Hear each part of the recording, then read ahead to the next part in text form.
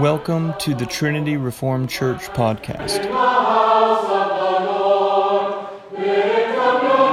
Hi, this is Larson Hicks with Trinity Reformed Church. Before our regularly broadcasted program, I want to tell you about a conference we're putting on here in Huntsville this January.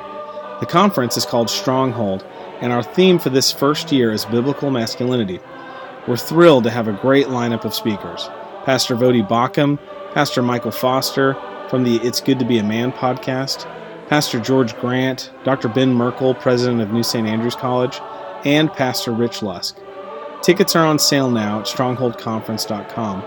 Supplies are limited, so be sure to get one quick before we're all sold out. Thanks. Hope to see you there. Denominational or non-denominational, as read by the author Jason Cherry. Since today there are 10,000 objections to denominational Christianity, we find ourselves needing to answer the question, why belong to a denominational church?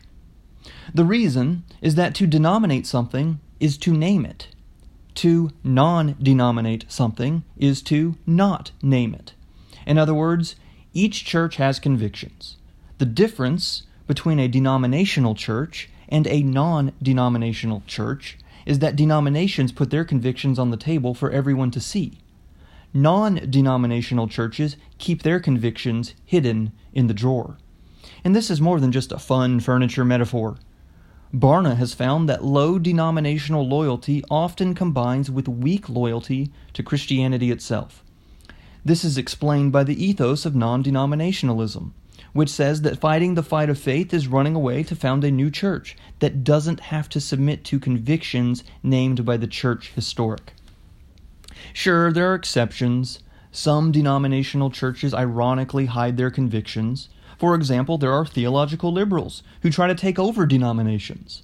And as J. Gresham Machen made clear in his 1923 book, Christianity and Liberalism, those liberals deceitfully do so.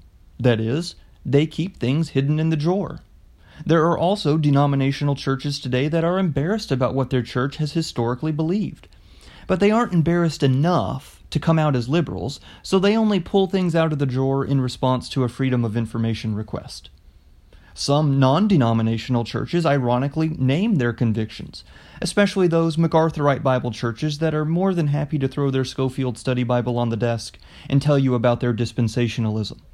But we aren't here to talk about those exceptions.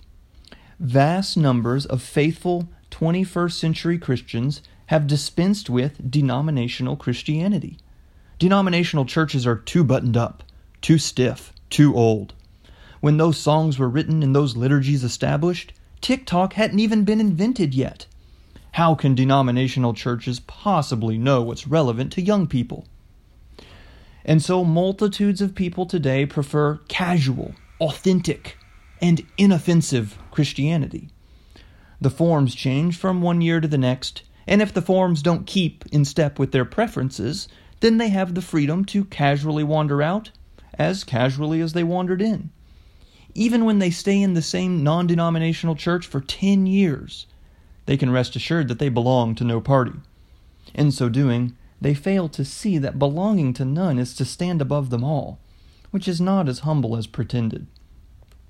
Where did Christians get the notion that party spirit is sinful? How have they missed that in Scripture there is a them and an us? In 1 John 2:19, the Apostle John saw this as a good thing. Mischief just as easily arises when Christians belong to no party as it does when they belong to the wrong party. Paul told Christians to belong to a body, to keep together, to fellowship with each other, and bear burdens, especially those in the party. See Galatians 6:10. Each non-denominational church is as solitary and complete as the lonely island of Hashima. They are unburdened from the past and uncoupled from the onerous accountability of other churches. They are free to ignore the generations of long ago. See Isaiah 51:9. Because, long ago they were sinful and probably owned slaves. They are at liberty to remember today rather than the days of old. See Deuteronomy 32:7. Because, in the past they didn't properly relate to millennials. They'd rather graze alone in the forest than graze in the fertile areas of Bashan and Gilead. See Micah 7, verses 13 and 14. It's argued that non-denominational churches provide a safer and shorter road for people who have been burned by traditional churches. With fewer convictions out on the table, there's more room to bluff that the desk doesn't even have drawers. This, we are told, is humility and love. But one problem remains. The evil one operates on a fixed principle that reads as follows. To the degree that God's truth is declared clearly and purely, it must be resisted and destroyed. This is important, so I'll repeat it. The evil one operates on a fixed principle. To the degree that God's truth is declared clearly and purely, it must be resisted and destroyed. When a faithful church denominates its convictions for everyone to see clearly, that ensures the devil's opposition. Do you want to be a member of a church that invites Satan's peculiar enmity, or a member of a church that Satan finds harmless? Be careful how you respond. Answer one way, and the devil will seek to devour you now. See 1 Peter 5:8.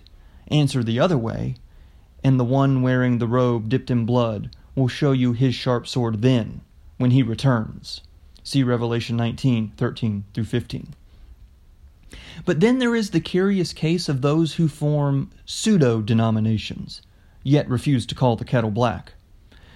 Today there are a plethora of, quote, church networks, end quote, that mainly unite around church planting.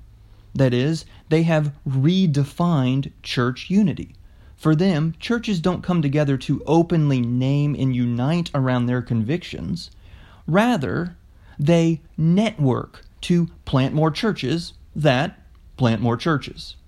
At second glance, church networks are just watered-down denominations, complete with watered-down statements of faith, if they even have one, watered-down entry barriers, if they even have them, and watered-down accountability. What is their conviction? Let's plant churches. What is the entry barrier? The zeal to plant a church.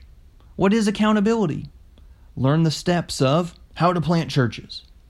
Church networks are just denominations operating with the haunting fear that some church somewhere might name and unite around historic Christian convictions. This is the sort of fear that provides people with an affiliation without authority. It's postmodern denominationalism at its finest. Some very sincere Christians object to denominations because they have been burned by a denominational church in the past.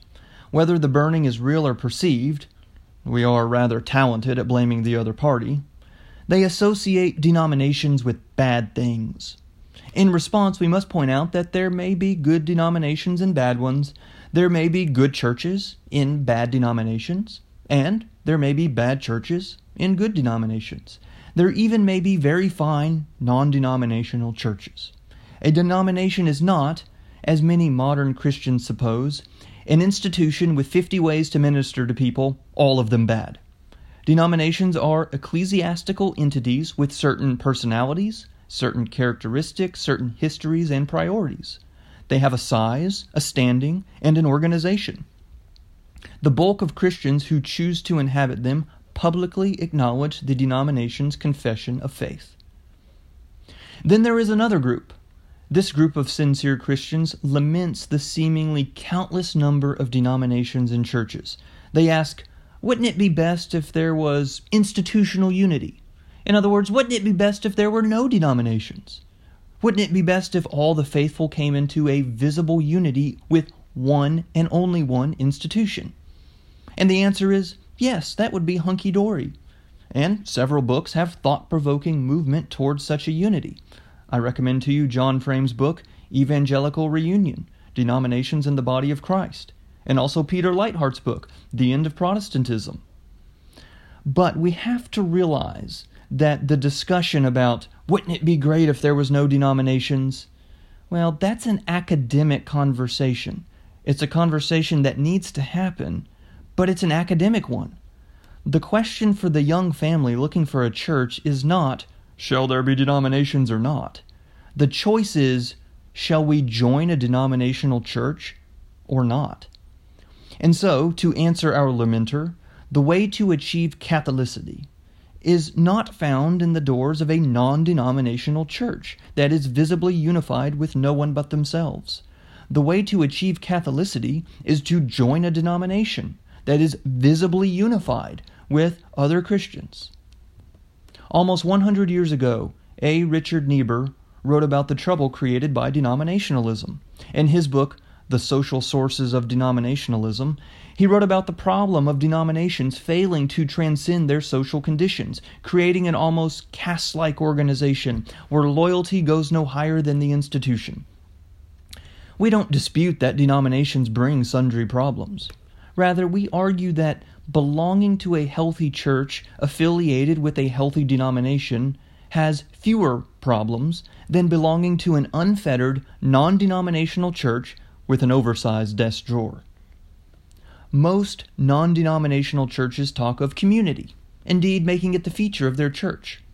This creates for them a devastating paradox.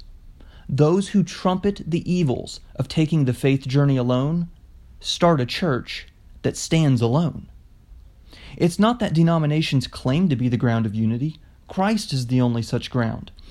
It's that denominations announce with conviction precisely what they are grounded in.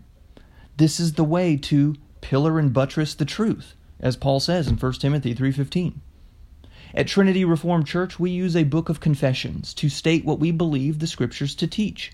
In our book of confessions, we define and position ourselves as a Reformed Catholic congregation, which means simply that we uphold the distinctives of the Reformation while seeking unity with all Christians who fall within the parameters of the ecumenical creeds of antiquity, what's been called orthodoxy. Our book of confessions is not intended to be comprehensive, yet our collection aligns us with the church historic. Here are some of the confessions we subscribe to: the Apostles' Creed, the Athanasian Creed, the Nicene Creed, the definition of Chalcedon, the 39 Articles, the three forms of unity, which includes the Belgic Confession, the Heidelberg Catechism, and the Canons of Dort, and then the Westminster Standards, which includes the Confession of Faith along with the shorter and larger catechisms. And the Westminster Confession of Faith is our primary confessional document. It's the tiebreaker and the standard for doctrinally examining elders. A church of diminishing definition buttresses very little. The truth of the gospel is preserved not just in the minds of a few people doing life together. Visions of Christian truth are preserved in institutions, covenants, and church constitutions. What if we raise the next generation to see institutions not as backbiting church politics, but as something beautiful? What if living as a Christian once again meant inhabiting a durable organization under long-term commitments? After all, what is the Christian religion if it isn't an eternal binding to Christ the Lord? Thanks for listening. If you want to find out more, check out our website at trinityreformedkirk.com. That's trinityreformedkirk.com.